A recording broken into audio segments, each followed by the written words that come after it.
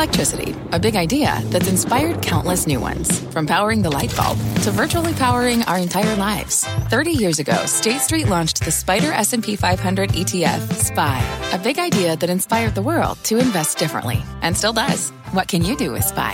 Before investing, consider the fund's investment objectives, risks, charges, and expenses. Visit ssga.com for a prospectus containing this and other information. Read it carefully before investing. SPY is subject to risks similar to those of stocks. All ETFs are subject to risk, including possible loss of principal. Alps Distributors, Inc. Distributor. I'm Scott Wapner, and you're listening to CNBC's Halftime Report, the podcast, the most profitable hour of the trading day. We record this live weekdays at 12 Eastern.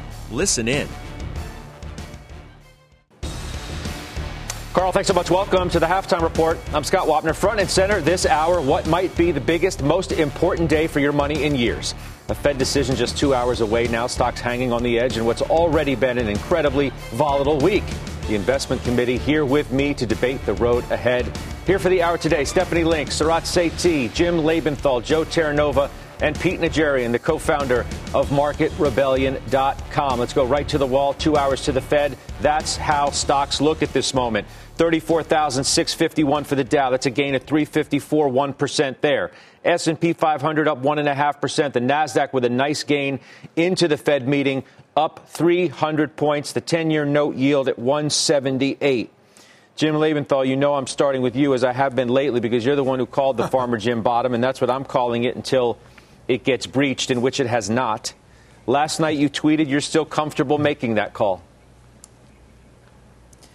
I feel good about it, Scott. Let me just start with, first off, thank you for having me on the last 3 days. It's obviously been an important period of time. On Monday, when the S&P 500 was down 4%, that felt like the washout capitulation, and that's why I made that call. Obviously, we're higher than that now. I don't think we go up in a straight line, but I don't think we go back to those lows. And the reason is simple.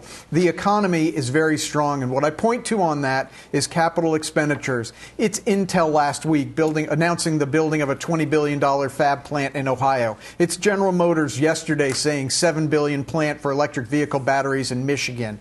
On top of that, jobs are plentiful. You got infrastructure spending coming. What's been holding the market back, we know, is the Fed, and obviously today is pivotal. But as I've said over the last 2 days, and I'll just make it succinct here, I think the market is way ahead of where the Fed is in terms of becoming aggressively hawkish. Yes, the Fed is pivoting. The Fed should pivot. But the market has gotten carried away, and that's why I felt it was pretty easy to make that call on Monday when that washout happened. We'll see if it holds. Let's see what happens when the press conference comes. Let's see. Go ahead. Let's see for sure.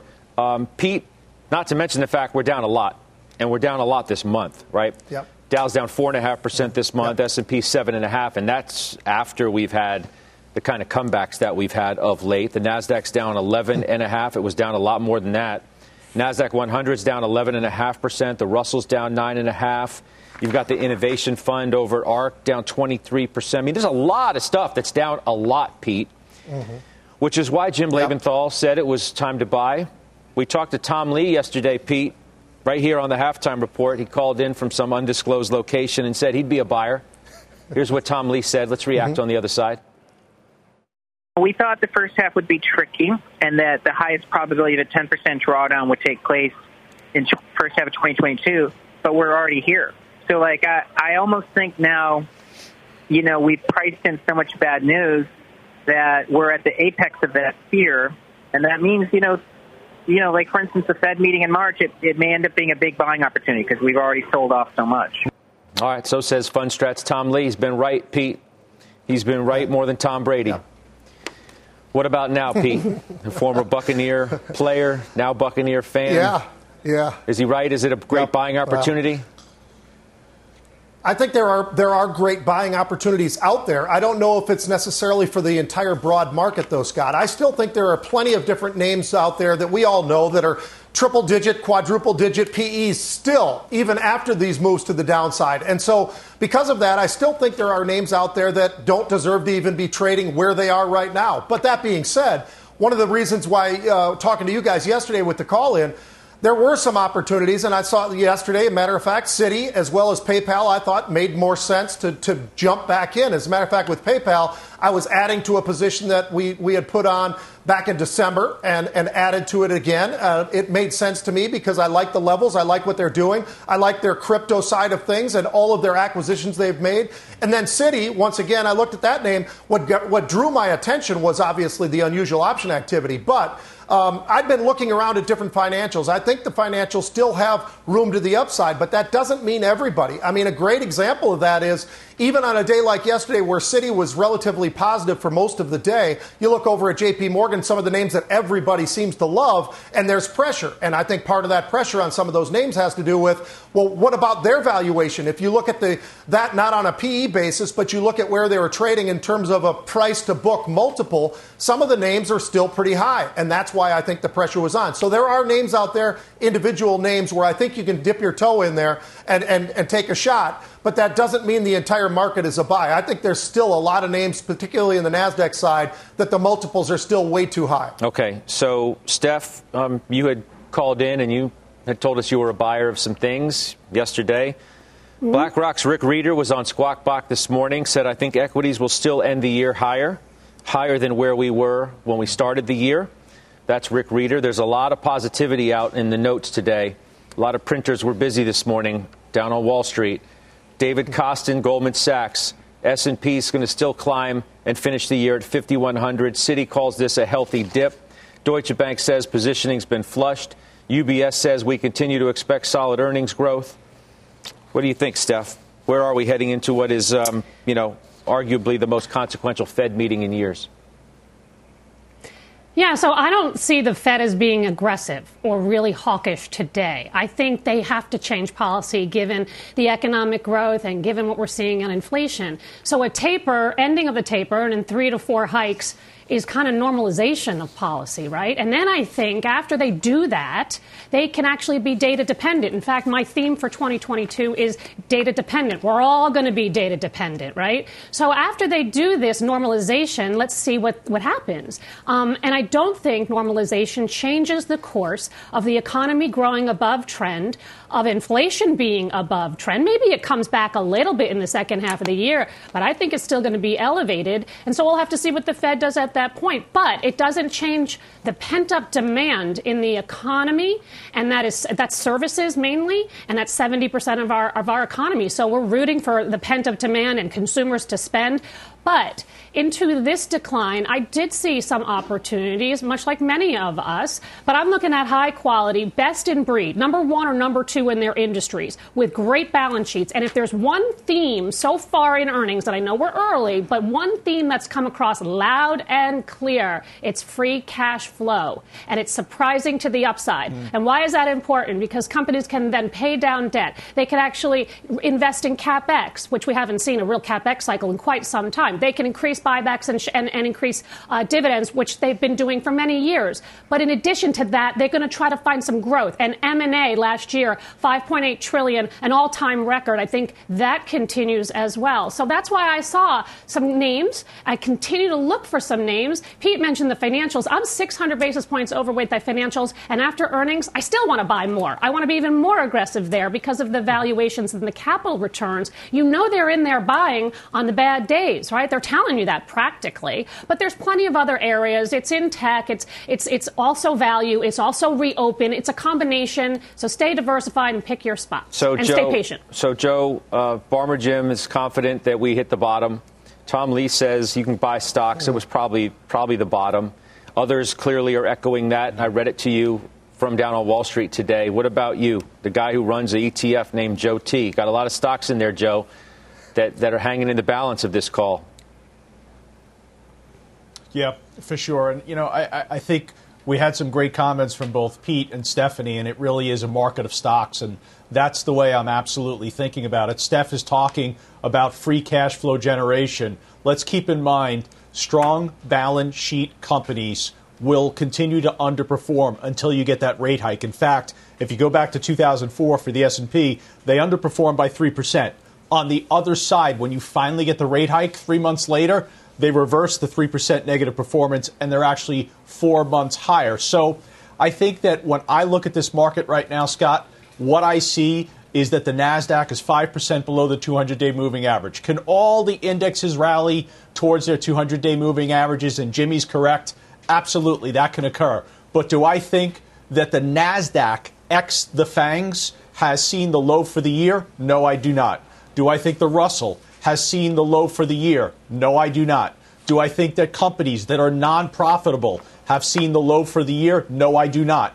Do I think on Monday you had a tremendous opportunity to buy stocks that are going to experience the V recovery, as I talked about Monday? Without question. And those names are the NVIDIA, the Adobe, Pete's talking financials. That's a Bank of America or a Berkshire Hathaway. Jimmy's going to talk about defense stocks. How about Lockheed Martin or Northrop Grumman? You could look at J&J or Merck. Those are the type of companies that I think you want to own right now. I think what a balance sheet looks like is finally going to matter in this market for the first time in the last 3 years. Okay, so brings me to Sarat on the question of the moment as to what you think about where we are right now. Are we in a Daniel Jones market, Sarat? We have a couple of good games, right? A couple of days where we go up a lot, then we start fumbling the ball again. The minute we get touched, turning the ball over, or we have a Josh Allen market. We've cleaned out some of the mistakes and stuff. And now we're reliable again, right? And we've got something to build on again. What do you think? I think we're in between there. I think, Joe is absolutely right. I think cash flow, balance sheets are going to be really important, especially as the credit markets open up. And that's the one thing that, we don't really talk about that much is when the credit markets actually open up and you get real clearing prices to your bonds and people are issuing debt, you want companies that are reliant on their balance sheets. And I think going forward, the ones that also can control their margins and grow top line. So, when you look at some of the financials that have come down quite a bit, I mean, you look at First Republic down 20%, you look at Silicon Valley Bank down over 20%. These are companies that have huge operating leverage on the upside. I think in healthcare, you've got companies like Joe mentioned, J&J. And then on the tech side, I think, you've got great companies like a Qualcomm that's come off quite a bit. So there are definitely stocks here to nibble at and to buy again. But I don't see the road being pretty straight line. It's going to be pretty rocky. Especially as we get more earnings and companies trying to assimilate higher wages, higher input costs. Don't forget oils that are really at high as well. So it's going to be stocks that can maneuver and companies and managements that can do that. Okay. I mentioned a lot of the notes coming out today, and most of them leaning positive. Our headliner today had one of those, Dubravko Lakos. He's the global head of equity macro research at J.P. Morgan. He joins us again. He said, we see this market sell-off as overdone. It's good to see you, Dubravko. Why do you think so? Well, we think it's overdone, especially in the short term, just given that Fed expectations we think are sky high. And I think the bar for the Fed to surprise to the upside here is quite low. So let's see. So that's one. And then two, I think you have, a number of potentially favorable technical aspects or positioning aspects playing out, especially into month end. You got this month end pension rebound coming up. Which should be a buy for equities given the big sell-off in the market, or not big, but the sell-off in the market. There's been a pretty big flush already across a number of different hedge funds and quants. So, for instance, the systematic world, we estimate equity exposure-wise is down to 20th percentile, good size flush. And then buybacks. We've been in sort of this blackout buyback period that will be reaching peak levels Friday of this week, Monday of next week. And so I think, you will get some additional support from that side. So I think short term, we really like the setup in the market. Medium term, I think things remain somewhat more nuanced and very much dependent on the Fed, on the Fed path and on inflation. You say the Fed is likely to strike a more dovish tone, and I'm just wondering if that's false hope. And I just point to what numerous people have said this week, right? That if you're waiting for that, you may end up being disappointed at 2 o'clock this afternoon and thereafter when you hear from the Fed chair. And by the way, Fred Mishkin, right, formerly of the Fed, not the chair, obviously, but nonetheless, his voice is an important one. When you're behind the curve, he said this morning on CNBC, you have to do your job. It was basically throwing cold water on this assertion that, Powell's going to throw some bone to market bulls. Yeah, no, I know that narrative. Look, I'm not saying a dovish pivot. No one is saying a dovish pivot here. We're saying versus expectations. Expectations are at stratosphere levels. And I think the other thing that we need to sort of ask the question is, inflation, this big inflation wave, is this supply or demand driven? We see it largely supply driven. So if Fed is really going to move as aggressively as perhaps they've been guiding, they're just going to slow down demand. And I don't see how they really solve supply. Whether they're going to pump more oil, or are they going to basically solve the issues at LA Port? They're not. So to me, again, forward guidance, they've got it very aggressively. It's the right thing to do. Make sure that long-term inflation expectations are anchored. They've done a pretty good job so far. But I think the bigger question is the follow-through. Market is expecting full-blown follow-through. I'm thinking it's going to be a partial follow-through. And so once I think we get more comfort on that side, risky assets start to breathe more easily. I mean, for God's sakes, look at small caps. Small caps are trading multiple-wise at 20-year lows. I'm glad you went there, because that literally was where I was going to go next. It's part of your call today of this great buying opportunity and things being so overdone. And you specifically point to small caps, which Joe Terranova just said he doesn't think the bottom is in for, let's say, the Russell 2000. So I'll bring Joe in. Joe, why don't you make that part of what you wanted to ask Dubravko, assuming you had a question for him?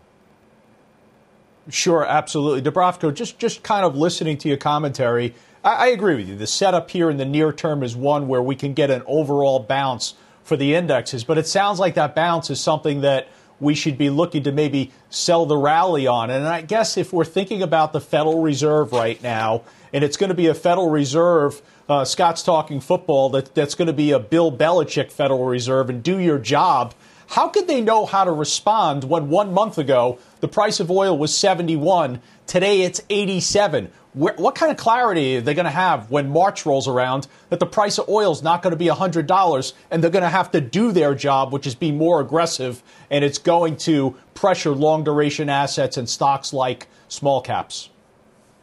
No, so oil is one part of the equation. There's many other parts of the equation as well. So, yes, I happen to agree, and that's our house view, that oil prices likely stay structurally high and actually move higher. And again, a lot of that happens to be supply-driven. You know, maybe ESG is playing a role here. But I think there's other parts of inflation that I do think start to come up and ease. So I don't think it's all that straightforward. And I think for the Fed to be basically hiking and causing a slowdown in demand due to a supply-driven oil shock, I'm not sure what we're really accomplishing at the end of the day, right? So what are you going to have? Demand collapse, and then what? Unemployment rate then start at some point moving higher. So again, to me, I just think expectations have gotten pretty far. And you're definitely seeing that in multiples. I know that the market, S&P, which I'm not even sure is that good of a benchmark of equity health at this point, given it has such a big low-vol bond proxy exposure, everything around it is not in a bear market. It's in recession territory, right? So you look at prices of high beta stocks. You look at even price moves of even the Big 10 stocks in the U.S. down 20% on average. I think expectations have gotten quite far. And small caps, especially so. So again, it's very hard to time the bottom, but I think we're basically, I think we're sort of on the lower end of that range. And to me, small caps at this point, just given where sentiment is, I think you want to be long, not short. Stephanie Link for Dubravko. Hi, Dubravko. Question for you. Wondering what your earnings trajectory is for the first half of the year and the second half of the year. We all know that stocks follow earnings on the up and on the downside. And I wonder if you worry about the inflation, about margins versus the demand that has actually stayed resilient, especially on the consumer side of the equation. So I do worry for specific sectors, 100%. There is definitely sectors that are starting to see restocking, inventories gradually building up, and at some point, input costs moving higher. There is sectors that are definitely more labor sensitive, and margins on that front will get squeezed perhaps at a time when top line also starts to decelerate. So on the consumer discretionary space, you definitely can look at specific sub-industries that are facing those, that will be facing those headwinds. But I think on the flip side, there's other industries, very much so COVID sensitive, where margins and top line potential is still below pre-pandemic levels. And I think there's a lot of potential for them to re-rate. So I think there's going to be a bit of a rotation on the margin side. And then S&P as a whole, I think margins hold. I'm personally not that alarmed about, wage inflation eroding S&P 500 margins. Again, S&P is largely labor insensitive. Revenue per employee has only gone up. And again, a lot of that happens to be tied to the mega cap tech names that sort of have that healthy margin profile. So again, I think rotation, but I think at the aggregate level, I think the margin story should be fine. Now, as far as earnings go, we're basically looking at about 10 to 15% upside in earnings growth in absolute terms. Consensus is pricing in, I would say, about 50-60% of that. So we think there is some small upside on top of that, driven by top line and with some small operating leverage increase. Okay. And then there's the black effect as well. All right. Pete? Dubravko, I've got a quick one. First of all, you sound very confident. I love hearing that out of somebody who's talking about the macro side of things right now, and you're talking about small caps specifically. Outside of small caps themselves, though, is energy, it sort of sounded to me like, is energy your favorite sector right now, or what are your top two sectors, would you say, right now that you think have the most upside at this point? So, if you look at our outlooks and all the reports we published, energy has been our highest conviction overweight going into 2021. And it's our highest conviction overweight going into 2022. We still like it. I don't even call energy a cyclical sector at this point. It's an animal of its own. It has so many idiosyncratic forces. Like I said, artificially deprived supply. I don't see these things changing anytime soon. So energy, high conviction, we continue to like. Now, other areas, the travel theme, if you want to call that some form of theme or sector, I think there's a very strong trade there going into the summer. That trade sort of worked, then it pulled back. I think we now go sort of towards a stage where it really starts to work as Omicron more decisively rolls over and we get closer to endemic. And then I would look at the other side of the barbell and just say tech. I think you got to like tech here. And it's not just mega cap tech, which I fully agree with some of the comments made earlier. Valuation-wise, quite compelling. Fundamentals pretty sturdy. But I would actually highlight high beta growth stocks down 60, 65, 70, 75%. There's no differentiation being made between high beta U.S. growth stocks and China Internet, where people are afraid to touch for transparency reasons. So, look, I think there's a massive fire sale. I'm not saying all is good. I think you differentiate, but there's a lot of very attractive opportunities, definitely for anyone that's a little bit more of a longer-term investor. I appreciate your appearance today. It's good to hear from you. A lot of conviction behind your call, too, which we appreciate as well. We'll see you again soon. Thank you. That's Dubravko Lakos joining us today. Let's bring in Steve Leisman now. He's the man of the hour. Well, maybe the second man of the hour. Jay Powell is the man of the couple hours.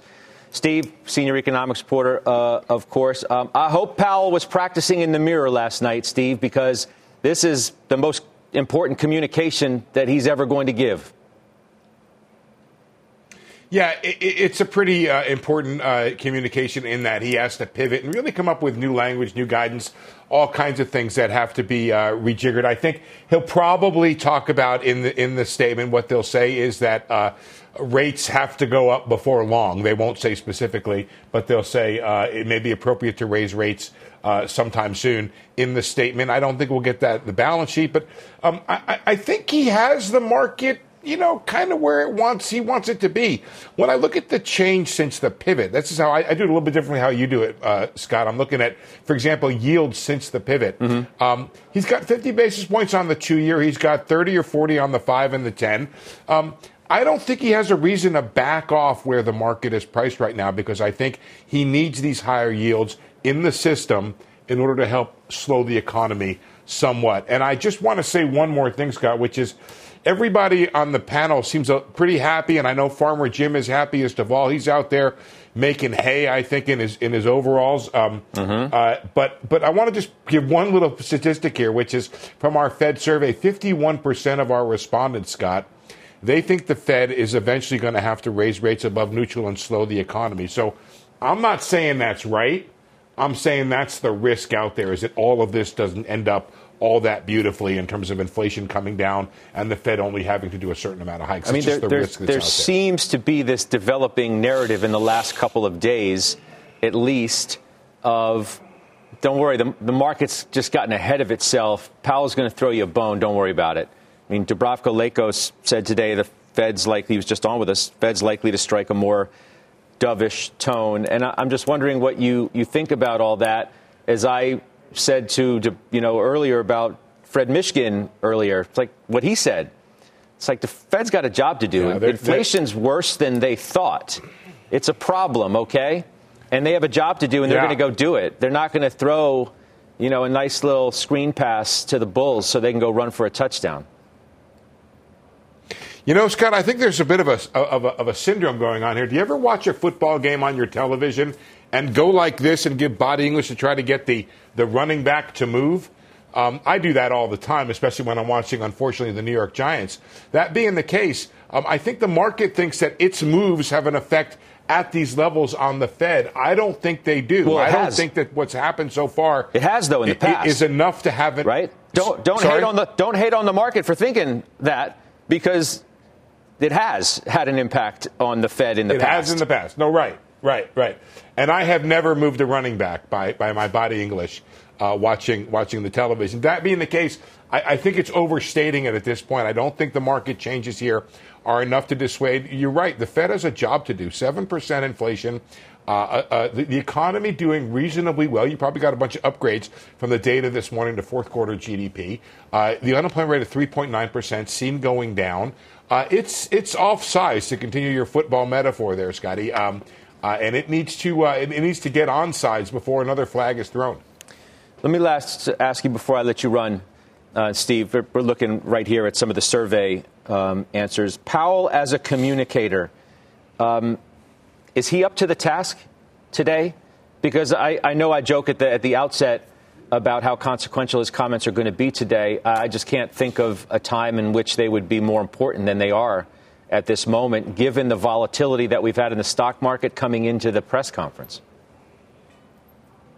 Yeah, I think Powell's got this. I think he's a very good communicator. I think, what I was doing this morning was trying to think of how he's going to finesse all these things. I think they'll come up with something clever. I think everybody will be reasonably satisfied. I think where you'll be dissatisfied is not enough detail for what we want for where the Fed's going to go for the rest of the year. I think he'd only go as far as the committee. I don't think his problem is a communicator. I think his problem has been as a forecaster. Yeah, well, you're right. No, you're right about that. All right. We will see you later. Can't wait. The decision and the meeting. Sure, Scott. Not that far away, and we'll listen for your questions, Steve.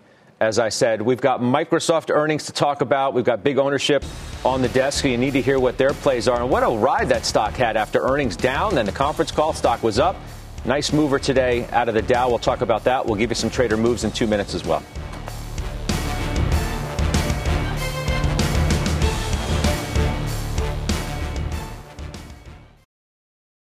Old Dominion Freight Line was built on keeping promises. With an industry-leading on-time delivery record and low claims rate, we keep promises better than any other LTL freight carrier because we treat every shipment like it's our most important one. Visit odfl.com to learn more. B2B selling is tougher than ever, and we feel your pain. If you're struggling to close deals, consider giving LinkedIn Sales Navigator a shot. This sales intelligence platform helps professionals like you engage high-value customers, drive higher revenue, and increase sales performance. Sales Navigator also guides you in targeting the right buyers, highlights key signals such as job changes or which accounts you should prioritize, and uncovers hidden hot prospects so you can find those buyers that are most likely to convert. Fueled by LinkedIn's 1 billion member platform, Sales Navigator gives you the most up-to-date first-party data, enabling you to unlock conversations with the people that matter. Right now, you can try LinkedIn Sales Navigator and get a 60-day free trial at linkedin.com/halftime report.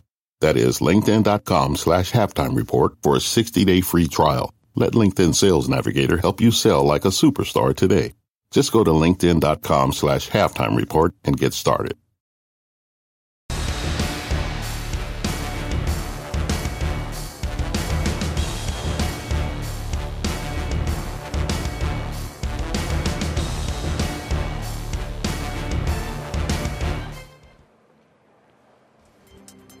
Welcome back to the Halftime Report. I'm Rahel Solomon, and here is our CNBC News update at this hour. NBC News is reporting that liberal Supreme Court Justice Stephen Breyer will retire. After 27 years on the court, he is expected to step down in June at the end of the court's current term. Biden has pledged to appoint a black woman to the court. His choice is expected to maintain the 6-3 split of conservative and liberal justices. And on the news tonight, who might take Breyer's place on the Supreme Court? A look at some candidates and the coming nomination fight tonight at 7 Eastern. Russia, meantime, threatening retaliation if the U.S. and NATO do not meet its demands over Ukraine. Russia's defense ministry released this video of military vehicles moving towards a region bordering Ukraine. In the last hour, the U.S. ambassador to Russia formally delivered America's response on those demands to Russia's foreign ministry. And the U.S. Embassy in Ukraine urging Americans to consider leaving the country now. The embassy says that the security situation continues to be unpredictable. and could deteriorate with little notice. Scott, I'll send it back to you. All right, Rahel, appreciate that. Thank you, Rahel Solomon. All right, I want to show you some pictures. President Biden is meeting today with CEOs in the next hour, supporting his Build Back Better plan. There you go. There's Mark Benioff. Recognize him, of course, of Salesforce, just arriving at the White House. Mary Barra of General Motors is also expected to attend, and we'll keep you updated as to exactly what takes place at that meeting at the White House today. All right, Pete. Hey, did you see Microsoft, Pete? It's got a 3 handle again. It's back above 300. Yeah, recaptured. 303. It's amazing, right? I mean, the yo-yo of last night was incredible, and a lot of that you can attribute to, you do get a little less liquidity, of course, in the after hours, and I think that's part of it. But also, the Bears were able to eat it up for a minute or two or a little while, and then all of a sudden we started to hear, once we got the call going, that's when everybody just jumped right back on and they got back on board with Microsoft. I'll tell you what, Scott, when you've got a $2.2 trillion market cap company and you're still growing your revenue and your earnings at 20+%, that says a lot, and that's exactly what they did. This is an unbelievable company. They do a great job of execution.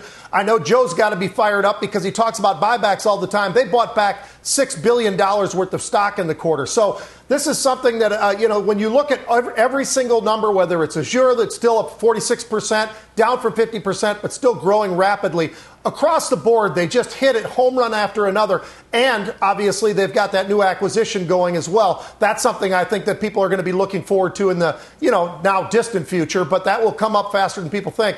I think they just continue to move in the right direction. And Satya, once again, shows you why he is one of the CEOs that you've got to look at and say, you know what? That guy might be the best in the industry. And I look at it and say that almost every day. Unbelievable what they did. High praise in an industry with a lot of highly respected CEOs. All right, Joe, he mentioned you. Yep. You own the stock? Yeah, I mean, look, the guidance clearly assuaged all the concerns that folks had regarding the ability of the cloud business to accelerate its growth. We know that. But I think to Pete's point, there's something that's so special about this company in the management, and Pete's done a great job communicating that over the last several years. I want everyone to think about this for 1 second. We know that we've got challenges in the semiconductor industry, right? Very difficult to get chips. But yet, look at the Xbox consoles. Look at the Surface devices from Microsoft. Didn't affect them because Microsoft and their partners were able to go out and have the availability and get the needed semis to go into those products. And you saw better supplies on both Xbox and the Surface during the prior quarter, which is surprising to all and indicative of just how excellent this management team is. Yeah. Sarat, you got it too. Yeah, I was very impressed by, every metric that they talked about. And if you look at the cloud piece, and we knew there was so much spending that had been done, a year ago. So for them to come out and grow cloud the way it is, I think it's also really good for some of the rest of the tech stocks. You look at a Google that's going to come out that's so focused on cloud as well. So I think it's a really good indication, unlike when the financials came out and you had JP Morgan kind of set the tone, I think Microsoft's setting the tone really well.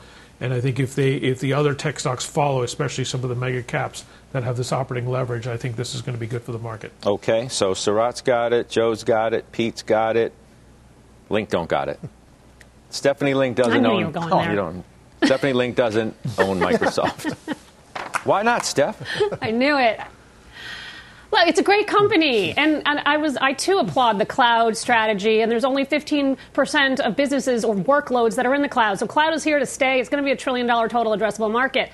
I just try to find other ways to play the cloud that maybe not everybody is in. And everybody is in Microsoft. You just heard it from our desk. And it also trades at 32 times earnings. I know it's growing like a weed, but I can find companies that are actually poised to grow further, and their valuations are much less depressed. So Broadcom is certainly one, and it's up 5% today. And it trades at 17 times. You get a 3% yield. And they're not only cloud, they're AI, they're data center. They have exposure to Apple. They just announced a 14% increase in their dividend and a $10 billion buyback. And they also raised numbers when they reported just a few weeks ago. So I like that one. And then my barbell, my value names that everybody seems to hate is IBM. Well, we didn't talk about IBM yesterday, right? So I have to put a plug in it. But it was actually up 5% yesterday.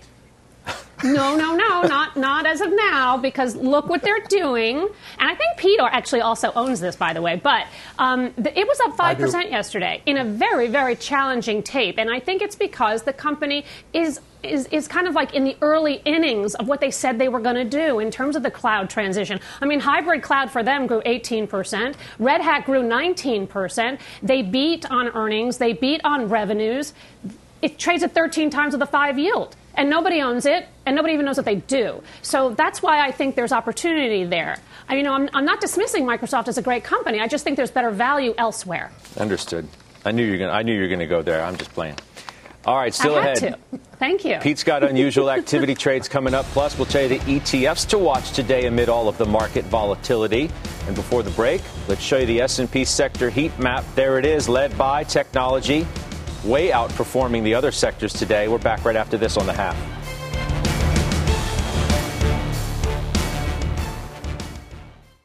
You seek the key, but first, you must learn the ways of precision, craft, and performance with Acura's all-electric ZDX. With a premium Bang & Olufsen sound system up to a 313-mile range and a Type S variant with an estimated 500 horsepower, the ZDX is their most powerful SUV yet. Unlock the energy when you visit Acura.com to order yours today. What does it mean to be rich? Maybe it's less about reaching a magic number and more about discovering the magic in life. At Edward Jones, our dedicated financial advisors are the people you can count on for financial strategies that help support a life you love. Because the key to being rich is knowing what counts. Learn more about our comprehensive approach to planning at edwardjones.com/findyourrich. Edward Jones, member SIPC. Come on, 3. Welcome to the ETF Edge portion of Halftime Report. I'm Bob Pisani. With turmoil in the markets, active management is again assuming an important role in the mutual fund and in the ETF community. Let's talk about it with Brian Lake. He's the global head of ETF solutions at JP Morgan. Dave Noddick, my old friend, CIO and director of research at ETF Trends. Brian, you oversee the largest active fixed income ETF. That's the ultra short income ETF. Why has active management again become a big play in 2022? Well, look, Bob, active management and active ETFs combines the best of both worlds in my mind. You get the benefits of the ETF wrapper, trades throughout the day, tax efficient, transparent, with the intentional outcomes that active management can provide. And if you think about the guests that were on the show just before this, they know exactly what they own and why they own it. Every single stock or bond that's in an active portfolio that JP Morgan provides, there's a portfolio manager that knows exactly why they own it in the portfolio and what they're trying to accomplish there. So as you point out, we have the largest active ETF in the U.S. in JPST, the ultra short fixed income play. We're also really excited about our latest launch, which is the Climate Change Solutions ETF, an active play, the first active play on sustainable climate change solutions. And so we think that's a big deal, and investors are looking for that to incorporate it into their portfolios. Dave, I have seen huge volume in some of the big ETFs this week, like the S&P 500 ETFs, 4 or 5 times daily average volumes. Now, that suggests a lot of trading, obviously, but what about investors? Are there any notable inflows or outflows that really stick out to you about this week's activity? Well, I think the most important thing is over the last 5 sessions, we've actually had about $13 billion flow into equity. So ETF investors are definitely buying the dip here. They're putting money to work. About 4 of that has been into U.S. equity specifically. So as you point out, we've seen a lot of volume, a lot of froth in, say, the Qs and SPY. And yeah, we've had a few days of outflows there, but the trend has very much been strongly buying the dip, putting money back to work. Okay, a lot more on active management coming up on ETF Edge. We discuss new ETF products that enable you to stay in the market and still have downside protection. ETFedge.cnbc.com. That's 1 p.m. Eastern Time. Halftime back right after this.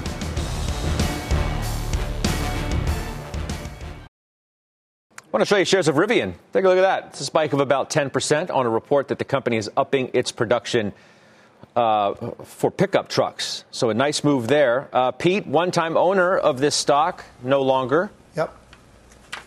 Right. It's interesting, Scott. It's interesting to see what's going on with Rivian on this little spike on that news. And also, we are seeing a little bit of activity in the January 28th expiring. So those are very short term. Those are this week, the 65 strike calls. About 5,000 of those are trading in there. You know, the auto area right now is pretty interesting, Scott, because when you look at what's going on there, you look at something like Ford and you look at GM, and we've had huge paper. Tesla, we've got earnings tonight, and it's not nearly the kind of volumes that one might expect. It's a little bit lighter. So I think that's worth pointing out. Now, a lot of the time, the second half of the day is when people really start shifting around and positioning. And I will say this, implied volatilities in Tesla has risen from around 50 up towards 100. So it's a much different animal than it once was just even a few weeks ago when the volatilities were far less. So I've got two real unusual options for you, Scott. I'm going to start off with Cleveland Cliffs. I know that puts a smile on Jimmy's face, but we do see some buying in there. As a matter of fact, they bought 10,000 of the July 20 calls in there, paying about $1.65. They're actually hedging those against something a little bit higher. Stock was about $16.50 at the time. I got one more for you, Flex. We don't talk about this name very often. Singapore company. It's actually an electronic components company over in Singapore. It's interesting because 10,000 of the February 16 calls, with the stock trading a little bit above 16, they bought 10,000 of the 16 calls for a little over $1. So that just tells me that somebody's looking and they want a little bit more leverage. They're not buying an out-of-the-money call. They're buying an in-the-money call or at the money of where the stock is right now. So that one's interesting as well. I do own both Flex and Cliffs. I do not have a position in Rivian right now. Okay. Now, Pete, I have to throw a flag on you because that was a false start. Yeah. Right? We weren't supposed to do that there. Shoot. But that's okay. I'll let you off the hook. You back up 5 yards. Okay? Just chill. Okay. Let me take a quick break. I do want to talk about Tesla and some of the other stories, the Fords and the General Motors, and we'll do it after this break.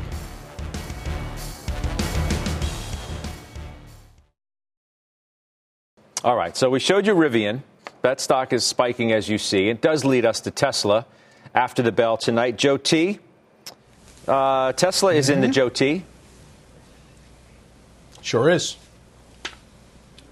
High expectations tonight, Scott. That's for sure. Stock held its 200 moving day average on Monday, so technically the formation still looks good. They've got to exceed expectations here in the near term to extend the positive momentum. But here's the real story that you need to think about with this company, and it's something that you need to think about with a longer-term vision. In the last 2 years, Tesla has paid down $5 billion worth of debt. You know what that allows them to do? That allows them now to be one step away from being a blue chip company. That's right, being investment grade. Could we ever have imagined Tesla would be an investment grade company? They'll probably achieve that at some point a year from now, and they'll benefit from a lot cheaper financing. It's a remarkable balance sheet recovery, and that's why you're owning the stock for the long term. Okay, I did notice as well, Pete, that Plug Power, one of your stocks, did get a positive initiation today over at Susquehanna. The price target at $26. You have Plug Power calls. Plays into the same kinds of story. Yeah, it does. The EV space in general. And, you know, I know that there's been an up and down, but I bring up Freeport all the time as well because of the copper component and how much is used in the EV space. So there's a lot of different sides to this thing that can come into play. And I think Plug Power is definitely just one of those. But, yeah, I like the fact that I've got those calls, Scott. They're very inexpensive. Gives me an opportunity to play in that space that much more. As you know, I've been out of Rivian for a while, but I've been looking at Tesla. I've been staring at it all morning, nothing. And then as we're getting a little bit now into the afternoon, seeing a little bit of activity. So I'm sure before the end of the day, we will see a lot of people leaning one way or the other in the options markets, no doubt. I'm taking a look at General Motors, too. Farmer Jim, 52-week high on GM 67. We're at 53 today. Yeah, I'll make this pretty simple. This year is projected to be a record free cash flow year for General Motors, and by a lot, by, almost 2x the prior record. So, what I'm looking for in the earnings that come up is a distribution, either dividends or share repurchases being announced. But either way, at 8 times earnings, this year's earnings, the stock is just simply too cheap, and especially if I compare it to Tesla at 100 times earnings. But I don't need to compare it. On an absolute basis, GM should do much better than the market this year. Just compare it to Ford. I mean, Surratt, why you own GM and not Ford? Why? Well, I like GM because I also like its product line. I like the management team. And I agree with Jim. I think the catalyst here is going to be a distribution of cash flow, and I hope it's a dividend. They canceled their dividend during the downturn. Ford reinitiated the dividend. Their stock popped. You've got a whole investor base that likes dividends. GM is a value stock, and a value stock without a dividend does not have the base that you need. So I think by signaling to the market we are going to do really well and we're initiating a dividend, you'll see a multiple expansion and with earnings growth. You don't like the F-150 and Jim Farley, Surratt?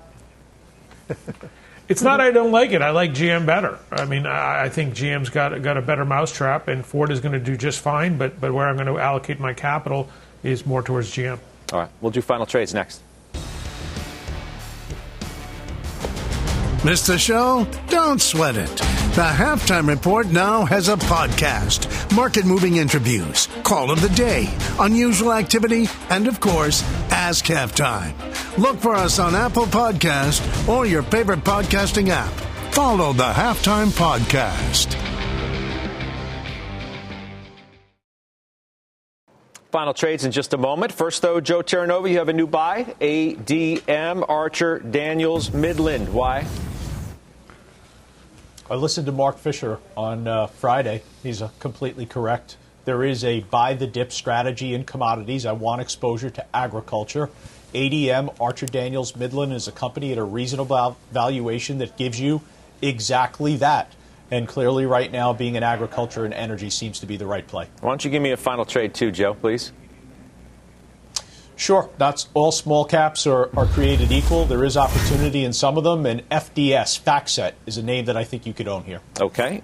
Pete, you bought the Jets ETF calls. You bought some more Live Nation calls. Give me your final trade, though. Yep. I already own Uber, and I'm trying to buy more, but I'm seeing some huge call buying in Uber February 37, so Uber's my final trade. Okay, which takes me to Surratt because he owns Uber, but what's your final? American Express, great earnings and huge trajectory coming forward. Wait till T&E comes back, and the stock will do very well. Okay, and the Linkster.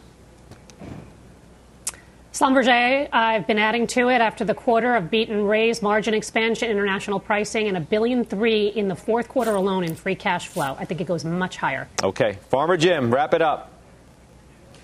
Yep, Goldman Sachs, 20% off on sale right now, 1.2 times tangible book value. All right, good stuff, guys. Countdown to the Fed is on. The exchange begins right now. You've been listening to CNBC's Halftime Report, the podcast. You can always catch us live weekdays at 12 Eastern, only on CNBC. We could try to explain what it's like to get your work done on a John Deere mower, compact tractor, or Gator XUV. But to really understand the feeling, you just have to get in the seat. Learn more at johndeere.com/get-in-the-seat or visit a dealer near you.